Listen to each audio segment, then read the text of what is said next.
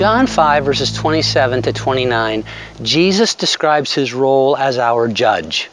In the preceding two verses, he referred to himself as the Son of God, who can right now offer spiritual life to those dead in their sins if they will simply respond to his voice calling them to faith. But here, as he describes a future occasion when his voice will call all those who have died physically to either a resurrection of life or a resurrection of condemnation, he says his authority to execute this judgment is on the basis of what the Father has given him as the Son of Man. And this change in title is worth noting. Jesus is both Son of God and Son of Man. He is fully divine and fully human, and this is what uniquely qualifies him to be both eternal life giver and judge.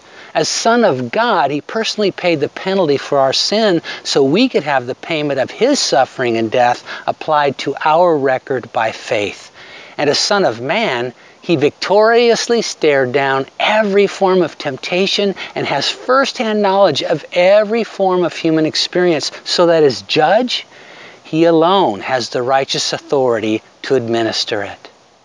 When those who have refused to receive his offer of salvation during their lifetimes stand before him on that future day of judgment, there will be no excuse, no alibi, no defense. But if you're hearing me say this, that doesn't have to be your story. In verse 29, there's a very wonderful and hope-filled use of two different Greek words that are often translated by the same English word, done or did.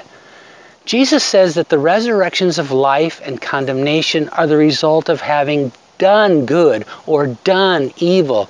But he's not saying that a person's eternal destiny is based on whether or not they've racked up sufficient good works points. Ephesians 2, 8 and 9 make this crystal clear. The word translated as done in the first instance describes a one-time act.